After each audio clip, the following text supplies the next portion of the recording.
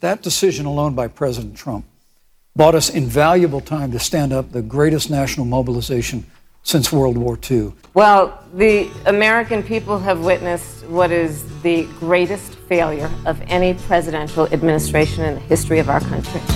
Well, there you go. Other than that, how do you feel about them, Kamala Harris? Well, I don't know why I came here tonight. I got the feeling that something ain't right. No, it ain't. I'm so scared in case I fall off my chair. And I'm wondering how I'll get down the stairs. Clowns to the left of me, jokers to the right. Here I am, stuck in the middle with you. Hey, yep. Yes, I'm stuck in the middle From with you. Pacifica Radio in Los Angeles, this is the BradCast, as heard on KPFK 90.7 FM in LA. Also in Red Bluff and Redding, California on KFOI, Round Mountains KKRN, and Eureka's KGOE. Up in Oregon on the Central Coast on KYAQ, Cottage Grove's KSO, and Eugene's KEPW. In Lancaster, Pennsylvania on WLRI, Maui, Hawaii's KAKU. In Columbus, Ohio on WGRN, Palinville, New York's WLPP. Down in New Orleans, staring down another hurricane on WHIV. Gallup, New Mexico's KNIZ. Concord, New Hampshire's WNHN. Fayetteville, Arkansas's KPSQ. Up in Seattle on KODX. Janesville, Wisconsin's WADR. And Minneapolis, St. Paul's AM 950 KTNF.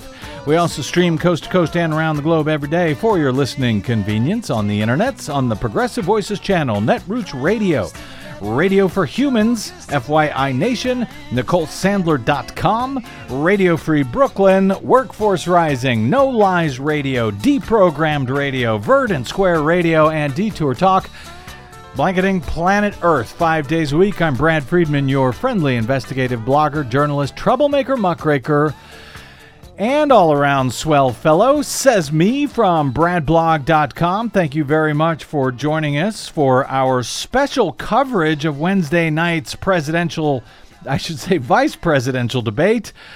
We will begin that special coverage with our two guests momentarily. That's two if you don't count Desi Doyen. That would be three. I wouldn't be a guest. That's true. You're always here. Exactly. Can't get rid of you.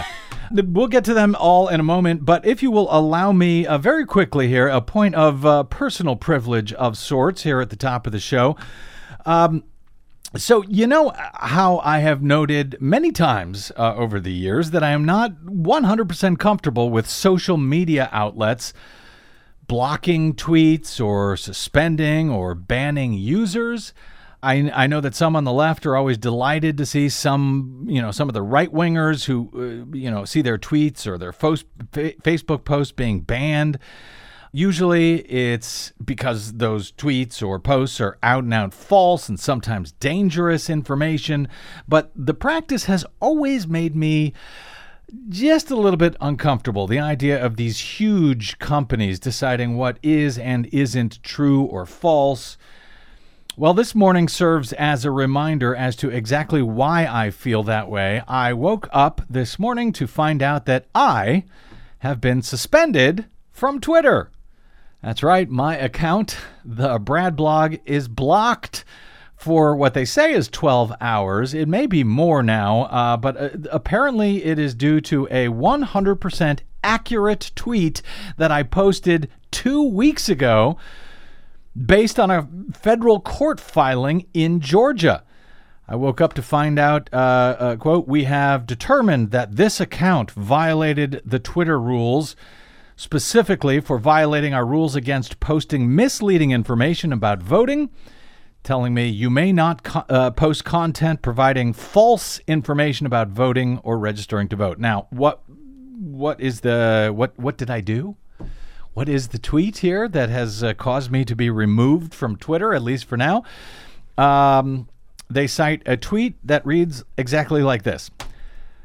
This was, again, 2 weeks ago, September 26, 11:50 in the morning. I wrote, 39 days until Election Day, and the entire state of Georgia does not have a single working database for any of the 159 counties where the Georgia Secretary of State forced every one of them to use a new, untested, 100% unverifiable touchscreen voting system. Just un-effing believable, although I used a different word. So they told me that as a result, we've temporarily limited some of your account features. While in the state, you can still browse Twitter, but you're limited to only sending direct messages to your followers. No tweets, retweets, follows, or likes. Now, I have not actually been able to send any direct messages to anybody. Nor have I been able to browse unless I use a browser that I go in. A private window? Private window, yeah, exactly. They say that my account functionality will be restored to full functionality in 12 hours unless I delete my tweet. Or I could appeal. Well, guess what I did? I appealed, which means they say I will therefore be banned, I guess, entirely until they adjudicate the case. Now, that tweet about the counties in Georgia not having a working database for their voting systems was 100% true, and I let them know as much in the appeal, citing the federal court filing in Curling v. Kemp. This is a long-running suit with plaintiff Marilyn Marks's Coalition for Good Governance.org serving as the plaintiff. You've heard her many times on our show. As a guest, she's been challenging the use of Georgia's 100% unverifiable new touchscreen voting system for the first time this year.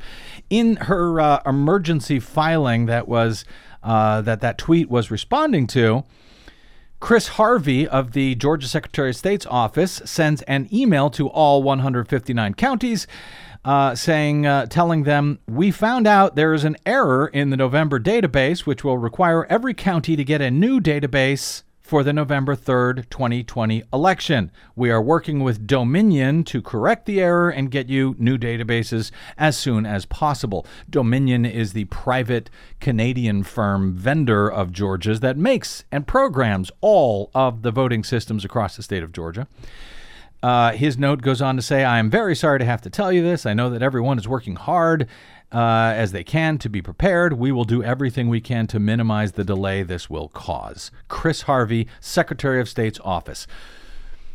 That's what my tweet was citing. It's in a legal filing in federal court, citing an email from the Georgia Secretary of State's office. I don't know how much more specific you can be. One of the voting system experts who I shared all of that with believes that the state of Georgia themselves may be behind it, may have complained. That's what I thought. Yeah? Is that what you think? Yeah. I don't know. I have no evidence. I only report stuff for which not only I have evidence, but independently verifiable evidence. You can read the whole story over at bradblog.com because, unfortunately, I had to spend a lot of time this morning replying to them and blogging what actually happened with all of the links to prove that, yeah, I got it right. So anyway, if you want to complain on Twitter, please feel free. You can use the link that I have at BradBlog to the story about all of this. I am the BradBlog on Twitter. Please feel free to raise hell there because I cannot do so. I am banned, at least for now. So with that out of the way, we now resume our regularly previously scheduled special coverage of Wednesday night's refreshingly dull vice presidential debate. More Americans said that Kamala Harris did the best job in the vice presidential debate on Wednesday night, according to a CNN instant poll of registered voters. About 6 in 10, that's 59%, said that Harris won. 38% said Vice President Mike Pence had the better night. I'm not sure what winning actually means in the context of debates, but that's what they always say. Who won the debate? I don't know. There was a stark gender gap in the results, says CNN, with women saying that Harris did the best job in the debate by a 69 to 30% margin.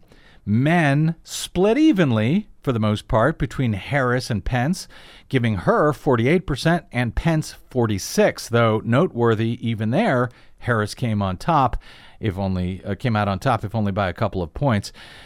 Harris did improve her favorability rating among those who watched, they say, according to the poll. For Pence, however, the debate was a wash. 56% said they had a positive view of Harris.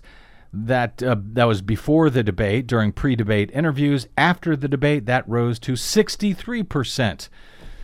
So she did herself well, I guess. Pence's favorability stood at 41% in both pre- and post-debate interviews. No polling data yet on how The Fly did, but I suspect we'll get to that in a bit, as well as Donald Trump's claims that he will not participate in the next presidential debate next week, since the Presidential Commission on Debates has announced it will be virtual due to Donald Trump's infection with a deadly, highly contagious disease. Trading barbs through plexiglass shields on Wednesday night, Republican Mike Pence and Democrat Kamala Harris turned the only vice presidential debate of 2020 into a dissection of the Trump administration's handling of the coronavirus pandemic, according to AP Today, with Harris labeling it, quote, the greatest failure of any presidential administration in history. Pence, who leads the president's coronavirus task force, acknowledged that, quote, our nation has gone through a very challenging time this year. Yet he vigorously defended the administration's overall response to the pandemic, which has killed more than 215,000 Americans over the past 8 months and has infected nearly 8 million, including the President of the United States himself, his wife, and as many as 24 or more senior officials who came in contact with him over the past week or so, as he proudly refused to wear a mask while serving as the super spreader in chief before being rushed off to the Walter Reed Medical Center for free, taxpayer-funded socialist health care to help him feel better. The debate on Wednesday was held at the University of Utah, with the candidates seated 12 feet apart, separated by 2 plates of plexiglass, about which The Daily Show's Jordan Klepper quipped on Twitter while I was still able to easily read it anyway, noting that Mike Pence was the head of the White House Coronavirus Task Force. Klepper said, the head of the Coronavirus Task Force is debating half a year later through 2 layers of plexiglass. Yep, how'd that go? The Salt Lake City debate between the 2 Veep candidates was far more civilized than last week's chaotic face-off between Donald Trump and Joe Biden, but unfolded against the outbreak of coronavirus now hitting the highest levels of the U.S. government. With less than 4 weeks now before Election Day, the debate, moderated by USA Today's Susan Page, who, by the way, it should be noted, is a frequent Fox News panelist. So far last week we had Chris Wallace of Fox News and now Susan Page.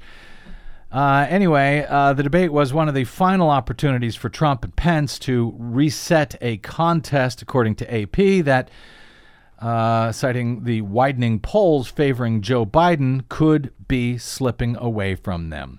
In addition to COVID, Pence found ways to artfully dodge direct questions about transparency regarding the president's health, climate change, abortion, racial justice, and a peaceful presidential transition.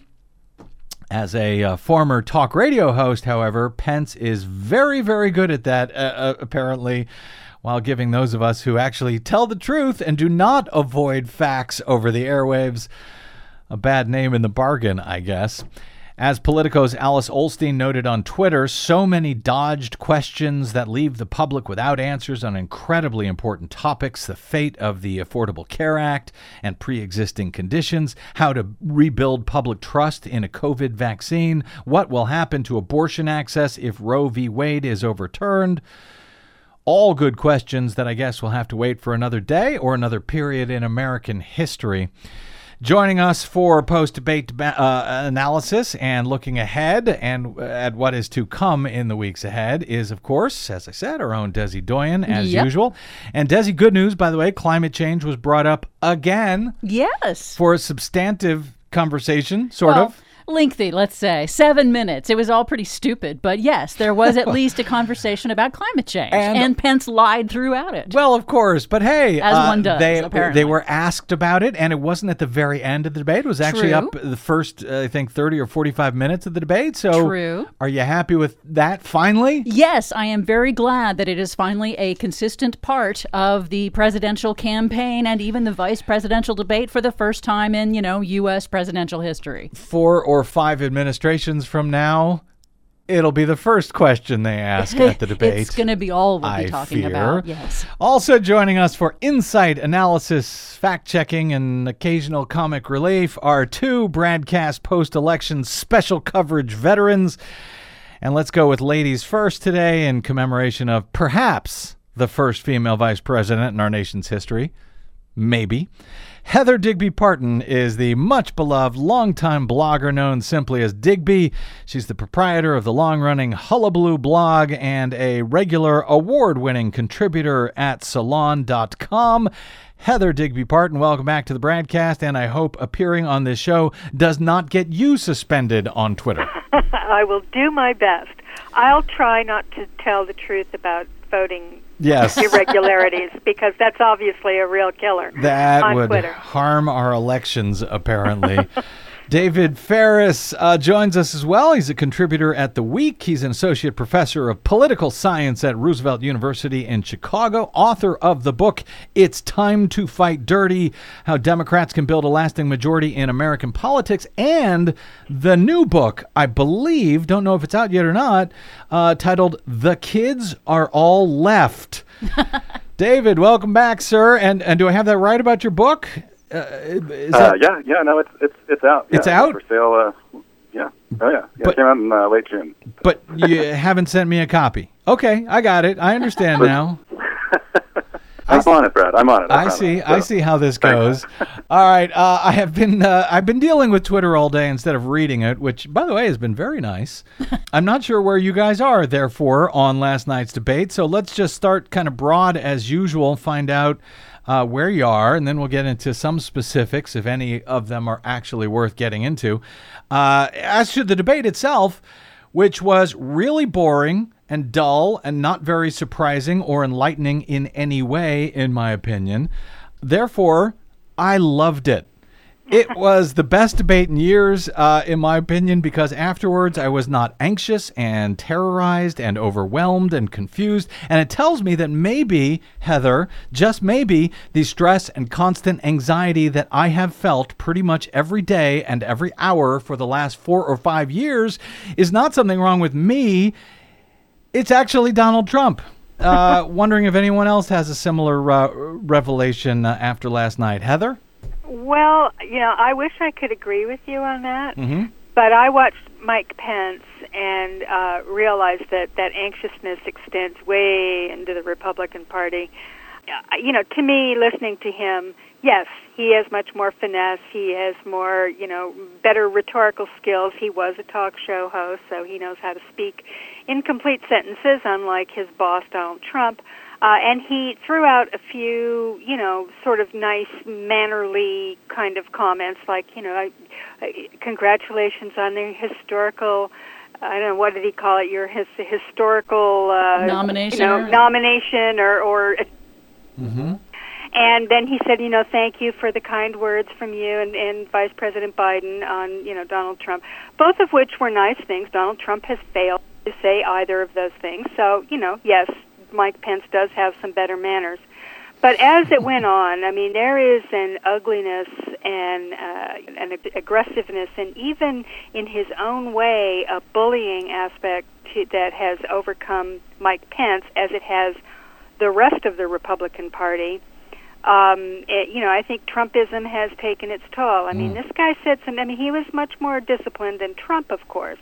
But it shows that kind of, there was an edge to him that I had not seen in Pence before. And it's an edge that you see in Kevin McCarthy, and you see it in Mitch McConnell, and you see it across the board. The guys like Mike Lee, who's out there, the Senator from Utah. Senator from Utah, who also has COVID, caught it at the Rose Garden ceremony, the infamous super spreader Rose Garden ceremony.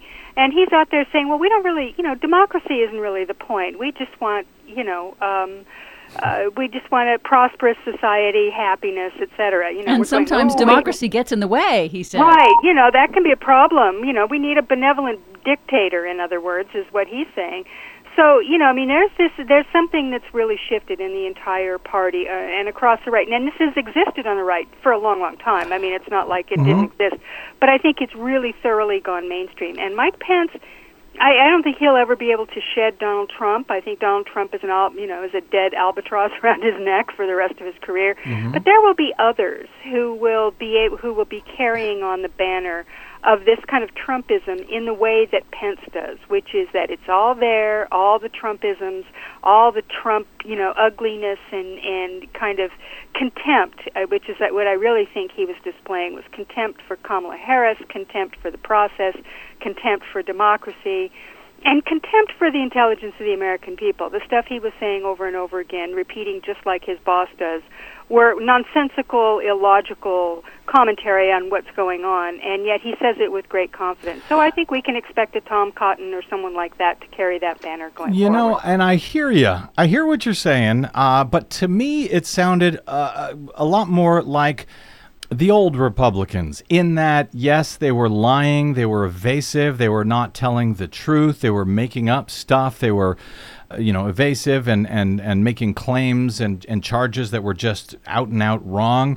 But, that's what George W. Bush felt like to me, and I thought I was stressed out during that administration until we got to the Trump administration, and now it's just a whole new ball game. So I feel like I can deal with the old Republican Party. It's the Donald Trump for me anyway. David, does a boring, sort of normal, sort of substantive, if mostly evasive debate help or hurt Donald Trump or Joe Biden more here? Well, I usually know what I think the snap polls are going to say after a debate happens, and as the debate was unfolding, I thought this is going to be a draw, because Pence he wasn't like a maniacal horror show like the president was last week. So I think he benefited a little bit from that contrast. And he had himself together. He made the points that he wanted to make. I think he was obnoxious within sort of ordinary boundaries of these debates by speaking past his time over and over again. Yep. And that's not something that he invented, but it wasn't the constant interruption of Joe Biden that President Trump did. And so on a surface level, I thought, he did fine. I thought the people watching this who agree with Trump and Pence on policy will think that he won, and the people that agree with Kamala Harris will think that he lost. And that's not really what the polls showed. And I think it highlights how much trouble the president and Vice President Pence are in right now. And the trouble is based on what they have done in office. And the problem with Pence's debate performance was really not anything that Pence did.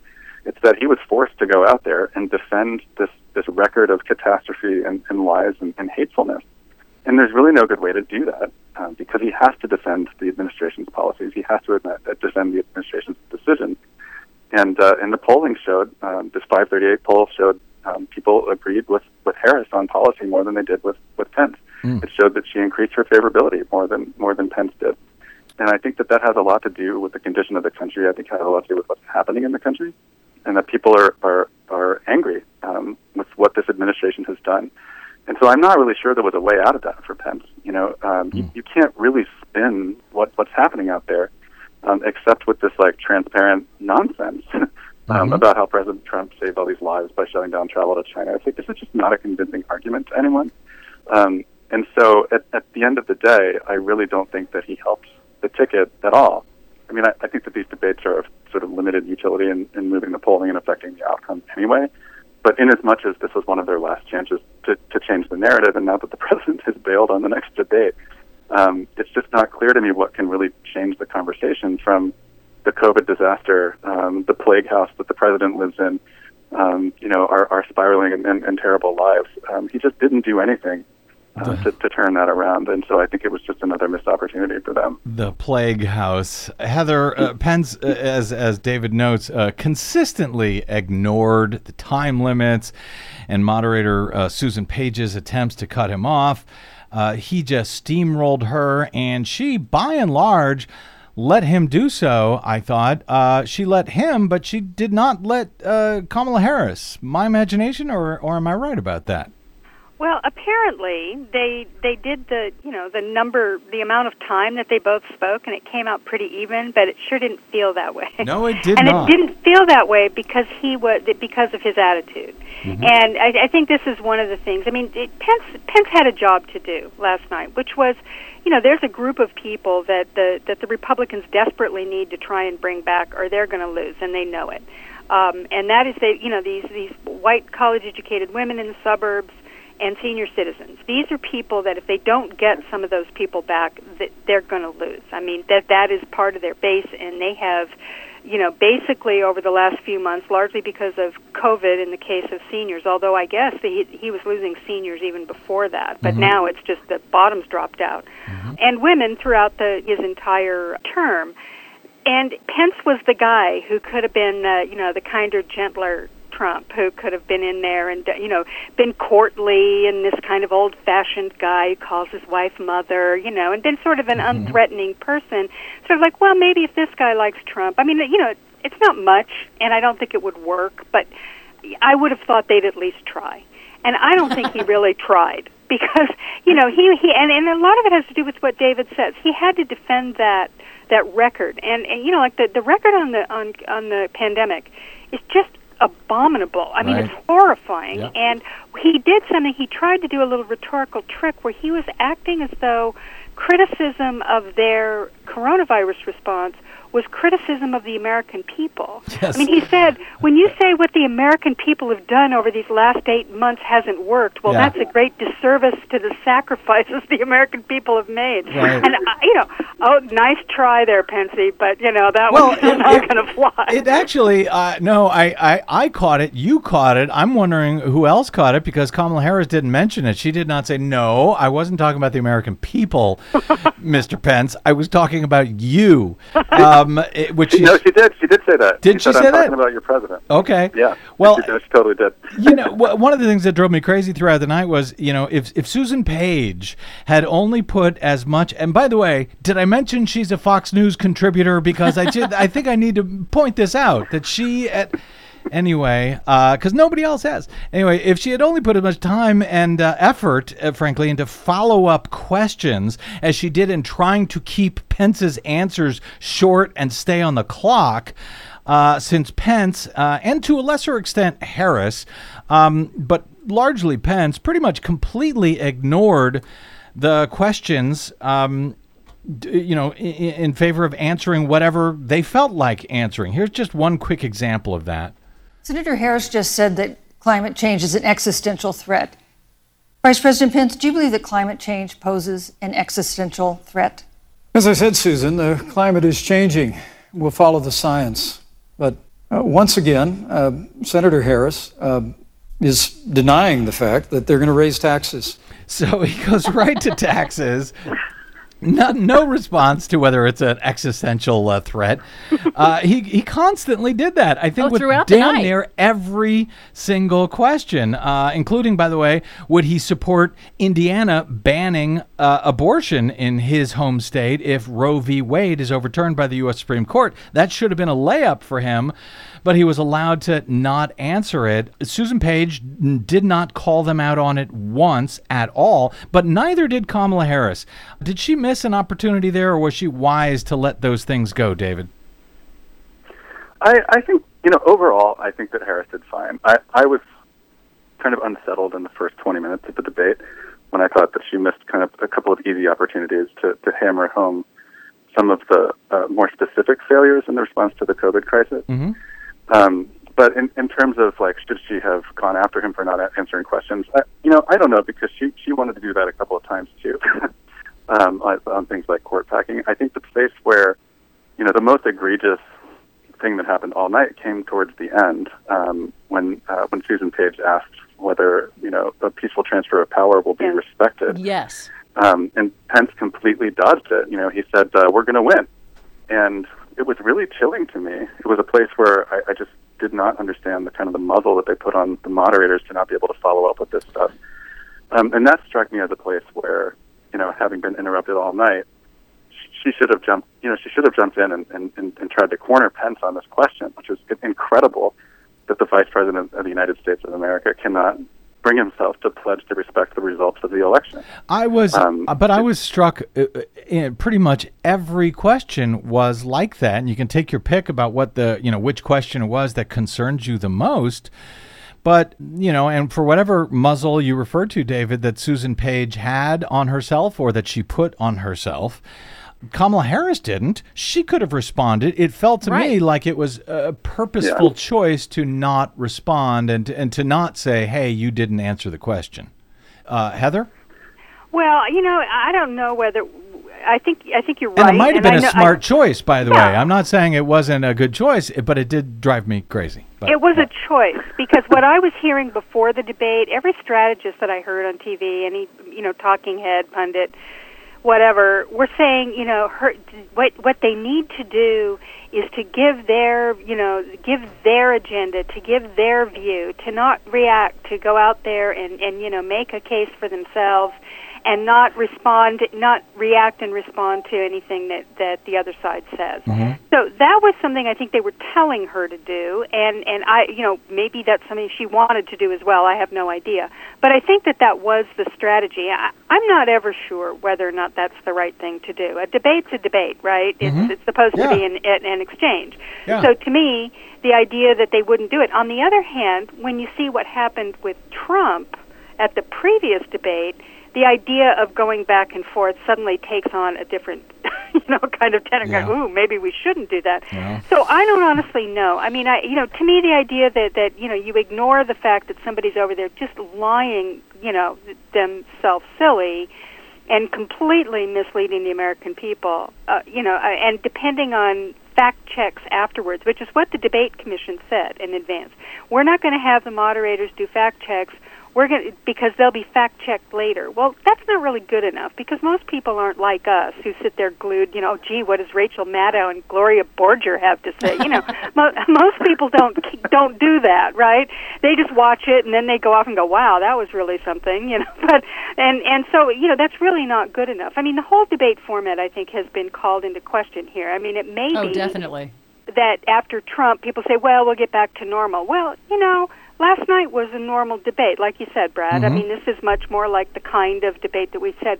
Was that really helpful? I mean, was that an enlightening kind of, helpful thing? I mean, are we waiting for gaffes and waiting for zingers? I mean, is that really what it's all about? Yes, that's what it is all about. Apparently, I mean, it's like there wasn't even a debate. It was just a series of short speeches interrupted by Mike Pence repeatedly. And the fly. I thought the fly really added something. I mean, there was the fly. All right, stand by, guys. I got to take a quick break. But yes, Heather, that's what it is. Something that's really boring, and we wonder if it matters. And then I can sleep at night without having nightmares and waking up in cold sweats. Anyway, you should, though. Yes. I believe me, I do. We'll take a quick break. We'll get into some specifics and whether both Pence and Harris actually accomplished anything close to what they needed to, whatever that might be. And a bit later, we'll take a look at the next presidential debate and if it will even actually happen. And maybe we'll talk about the fly. Quick break, and we're back with special coverage of the vice presidential debate right here on the BradCast. I'm Brad Friedman.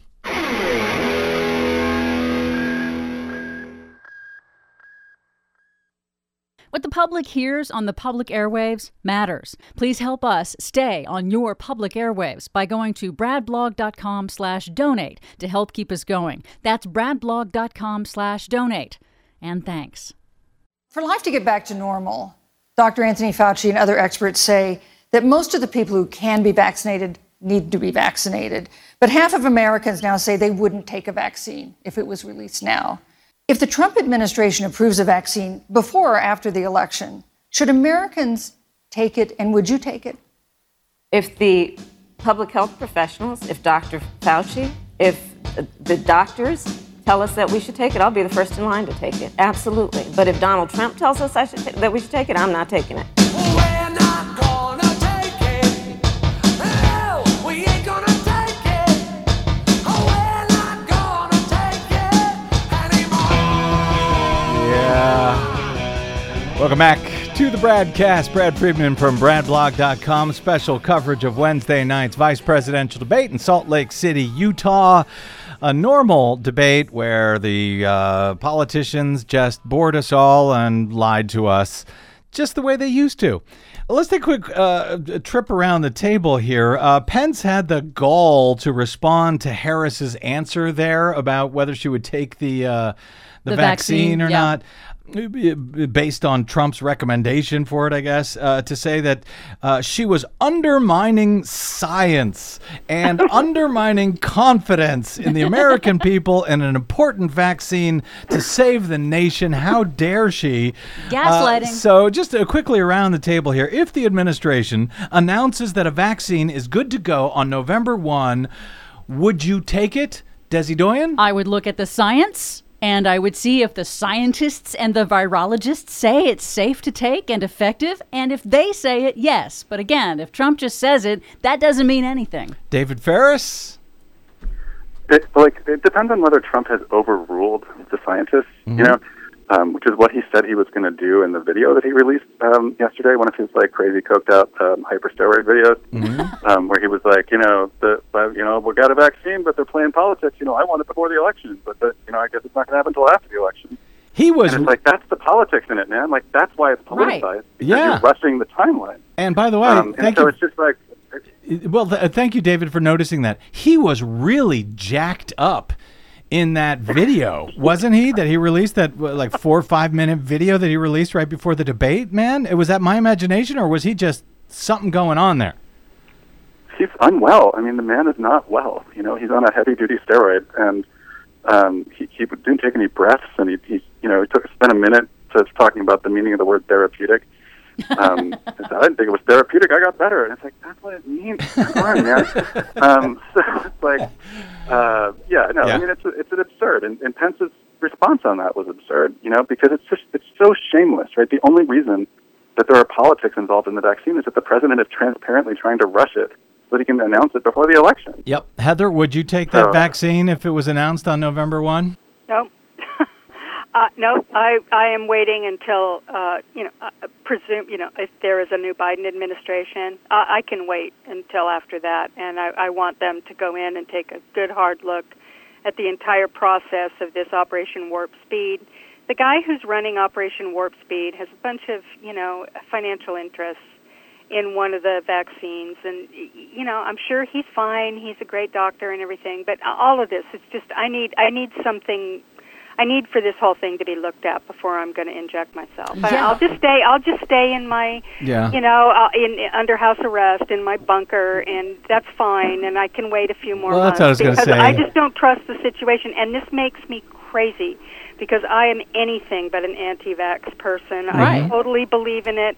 I believe in the science, but it's been, as David says, this thing has been so politicized, so bastardized, and you have people like Redfield at the CDC and the way the FDA has been corrupted. I mean, the stuff over at HHS, this entire thing has been, completely corrupted, and I can't trust it. And this thing is deadly, and I'll just wear my mask and stay home until we get this straightened out. You don't get out much anyway. No, I know. So you're in no rush. That's true. Although I wish you would stop undermining the confidence of the American people. I'm in politicizing science. the vaccine. Yes. I Why know. are you doing?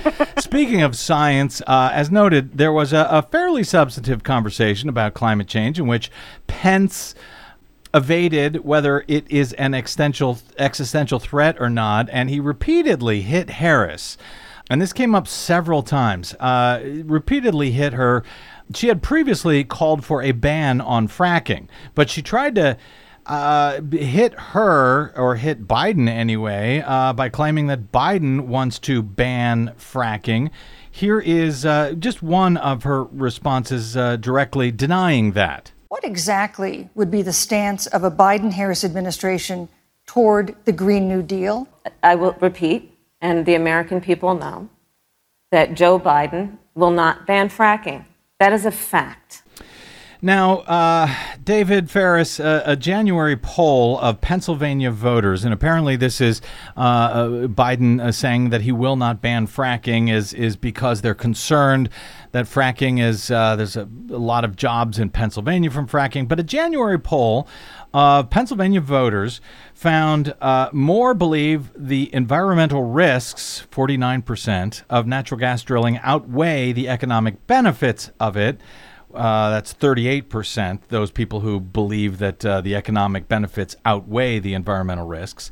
The same poll found that more registered voters, 48%, favor a ban on fracking than oppose it at 39%. An August poll from CBS found that 52% of Pennsylvania voters support a fracking ban, including a big majority of Democrats, of course, but also strong majorities among traditional swing voters. 62% of self-identified moderate voters, 55% of registered independent voters support a ban on fracking. Now, David, you're the author of a book about how Democrats need to fight back and play as dirty as Republicans do. But did Harris, and for that matter, Biden, fall into a trap there by insisting, by becoming scared about alienating, critical Pennsylvania voters by saying, no, I absolutely will not ban fracking? Yeah, I mean, I disagree with the strategic decision that the campaigns have made here. I mean, Harris is obviously carrying out the policy of Biden here. But it seems to me like they've concluded that fracking is like the ethanol of Pennsylvania, in the sense that it's like so important to everyone in Pennsylvania that you can't touch this like obviously idiotic policy because it'll cost your party in that state. And it's just fracking is just not nearly as important to the economy of Pennsylvania. There's not as nearly as many people involved in it as ethanol in Iowa. And so I find the whole thing to be quite puzzling because you can see an alternate world in which Harris is out there making the case for the environmental damage that fracking has caused. It's making the case for the way that like extracting every fossil fuel from the ground is going to kill us all. And so it's a little bit jarring for her to for the whole ticket to lean into a message about climate change, but then say we're not going to ban fracking. I would like to at least see some nuance there. Like we're going to ban certain kinds of fracking, or we're going to place some limits on it, or we're going to take a look at the regulation. Well, but it was just like, yeah, we're not going to do it. Well, I think it's important for a fact check here. A president cannot ban fracking. Only an act of Congress can do that. A president can only curtail new leases on public lands, and the vast majority of fracking is on private lands. And a president could reinstate the methane leak regulations that Trump repealed, so he could reduce pollution that way. But there's not a whole lot that a president can do. And I actually think that the strategy is not just a pander to Pennsylvania voters who may be on the fence, and they need them because it's a critical swing state to get those independent voters who probably have no idea about the actual facts about fracking and also may be willing to overthrow their own environment for the jobs and the economic growth caused by fracking. But I think it's also trying not to trigger the oil industry to launch a mobilization against the Biden campaign, because if the Biden presidency bans or severely curtails natural gas, that's the oil industry's pathway through to success when oil starts, now that we're phasing out oil, there's less oil demand, natural gas is supposed to be the bridge. And if you trigger the oil industry, they're going to unleash everything they've got to prevent any kind of election. Well, you know what? They ain't got that much left to trigger at this point, and they're going to be triggered anyway. True. And you're right. It's just a strategy. You're right when she says Joe Biden will not ban fracking. That is actually true, because all he's got to do is, ban the lease sales to fracking on federal lands, lease sales, and it could still say he hasn't banned fracking. But the way it's heard, Heather Digby Parton, I'm wondering if Kamala Harris, if Joe Biden, if they're falling into this trap, this idea that that they need Republican votes and they don't mind alienating Democrats, they don't mind alienating progressives with statements like that. which, I think most people will hear it as, no, we're not going to ban fracking. We're going to allow as much of it as possible. It feels like, Heather, they're still not concerned about their left flank. They're concerned about their right flank. Well, it's interesting. I mean, they may be. That right flank that they're talking about there, though, is not the right flank, the, suburban white women, flank that we see in these other fudging sort of issues that they're doing that sort of annoy progressives like us. This one is different. This is going directly at white working class men, I think.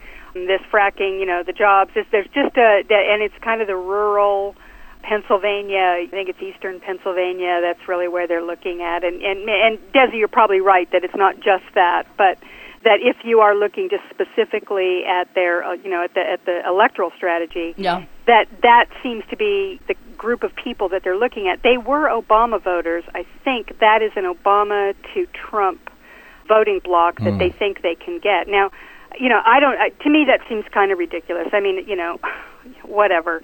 I mean, if they don't like, if that's the only issue that those people are voting on, I really don't think it is, because I think the other issue that a lot of those guys are voting on is, we've got ourselves, a lady of color on the ballot, and I'm not so happy about that. So I think they've got a different problem there.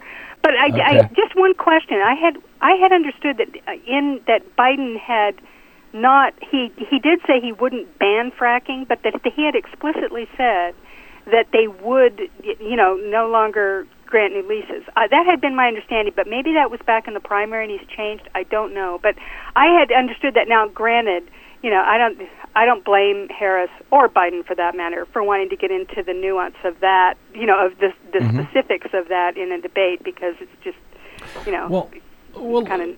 Let me give one more example here, and then I got to get to a break, so we have to keep your answers short here. But this idea that and I do hate to say it, that Joe Biden, that they really don't seem to be focusing.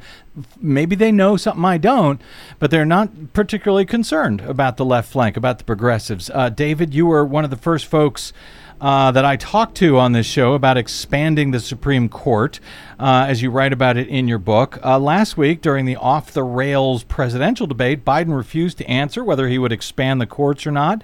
The topic came up again in the vice presidential debate last night. It was brought up by Pence himself. Give this a listen. Are you and Joe Biden going to pack the court if Judge Amy Coney Barrett is confirmed?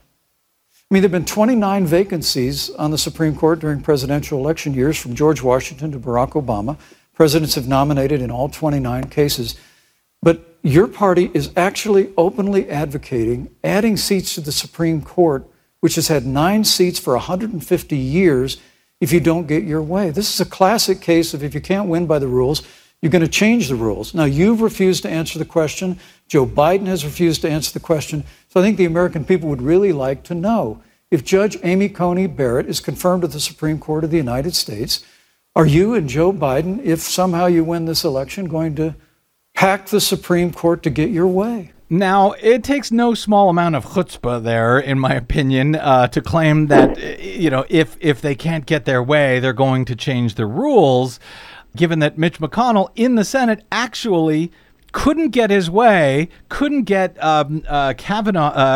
Neil Gorsuch passed, so literally changed the rules to remove the filibuster for Supreme Court justices when they couldn't get Gorsuch through. But David, and also he changed the rules and didn't approve. Yeah. He lowered the number of seats on the court for almost a year. Oh, but that's right. That's right. So should Biden-Harris be more forthcoming that they will expand the court to help buoy the progressive vote, and I asked Heather about this last week after the presidential debate, to allow them to claim a mandate when and if they win, that they, are there to definitely expand the court, and that's what the American people voted for.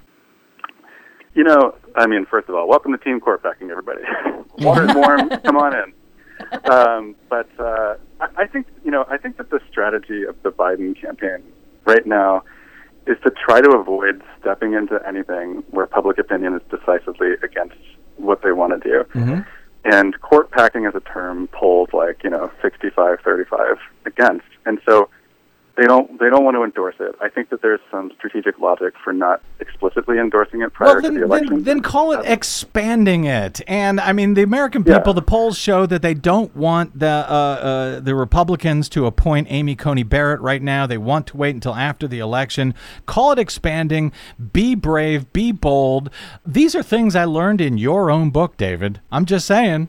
No, I mean, I think that I don't think that what they're doing right now is necessarily the smart move, though. I think that what they should do is they should hold the Barrett nomination out there as like a hostage and say, like, all options are on the table. You know, if you go ahead with this nomination, you know, we just can't predict what we do, but enlarging the court is one of the options. You know? And that leaves them some wiggle room to say, you know, like it could, you know, making a credible threat could stop a confirmation, right, theoretically. But it also communicates to the voters that this is among their options. And I think that what they're doing right now is just like not answering the question in the same way that like Elizabeth Warren wouldn't answer the question about how she was going to pay for Medicare for all back in the primaries. And I don't think that was a great strategy for her ultimately. And I don't think that this sort of like, I'm just going to completely ignore the question. Yeah, I don't think strategy for them either. I don't think so. It is telling to me that both Biden and Harris were given the opportunity to say, I will not pack the court. And given that they're saying, I will not ban fracking, in other words, they're willing to explicitly distance themselves from progressive priorities because they think that they don't poll well. And in this instance, where we know it doesn't poll well, they are refusing to explicitly say they won't do it, which actually gives me some hope. Yes, no, they might actually do it. It does me too, actually. I'm very happy to see that, but I think that they should say it explicitly so that they can then claim the mandate. We talked a little bit about it last week, Heather's, and I got to get to a break. So you got, I agree with David there. You got a 10-second response for me? Yeah, that was what I said that last week, which is that I thought that I thought it gave me hope that they weren't doing it. I would also say this, just very quickly, that I think they're talking in some ways to John Roberts, the Chief Justice of the United States. Donald Trump wants this new court with Amy Coney Barrett on it to vote for him in these potential election cases. And I think Joe Biden not saying anything is kind of saying, John Roberts, watch yourself. You do this thing. We got some ammunition here. So, I mean, I think that there's a lot going on with the Supreme Court justice, nomination. And I think it's going to continue to come up in the ensuing debates. If there are ensuing debates, we'll take a quick break and come back and talk about that and maybe, yes, that fly. Our special coverage on the BradCast continues with David Faris, Heather Digby Parton, Desi Doyen, and myself, Brad Friedman. Don't go away.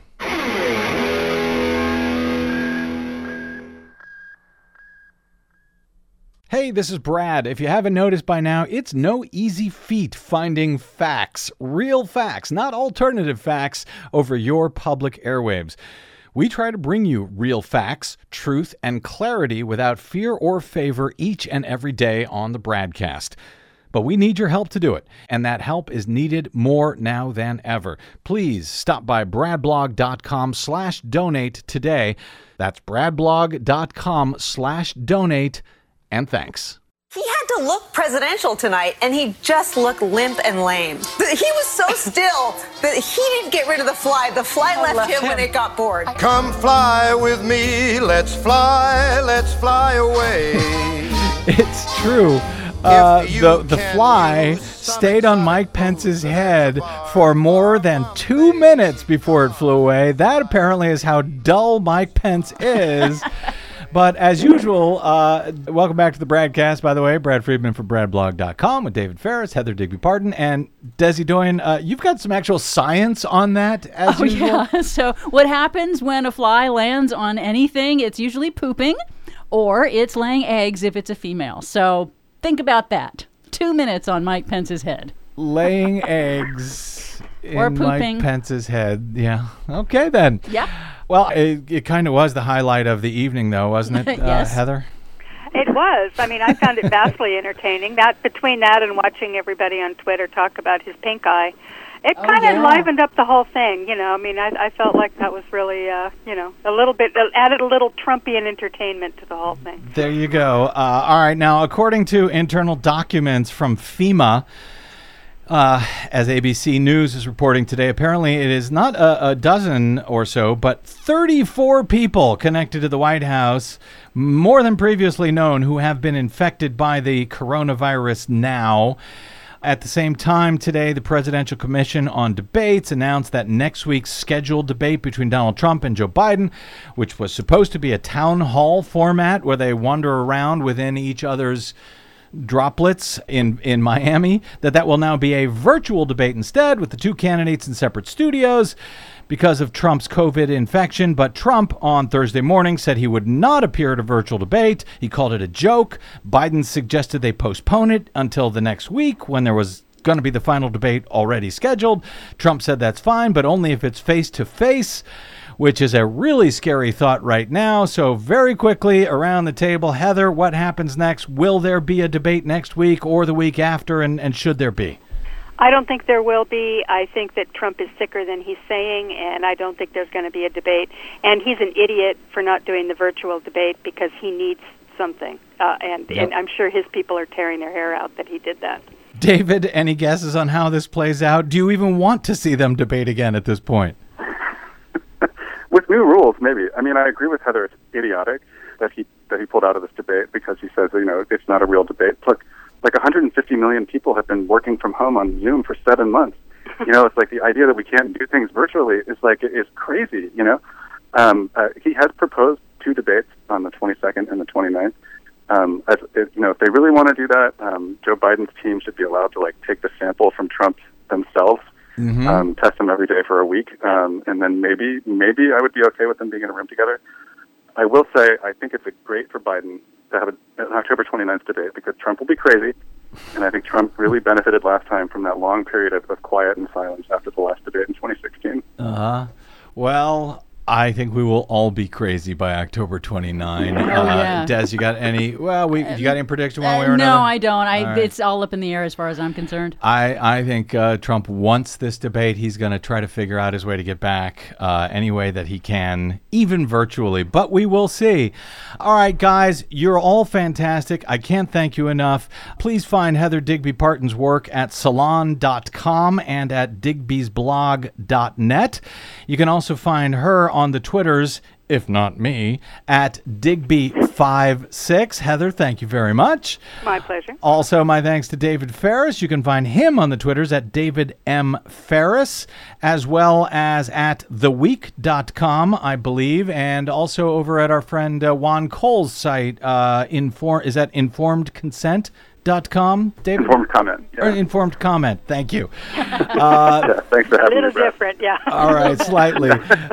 Thanks to both of you guys. Thanks to Desi Doyen, my producer, and thanks to all of you for spending a portion of your day or night with us. If you missed any portion of today's BradCast or any other, you can download it anytime for free at bradblog.com.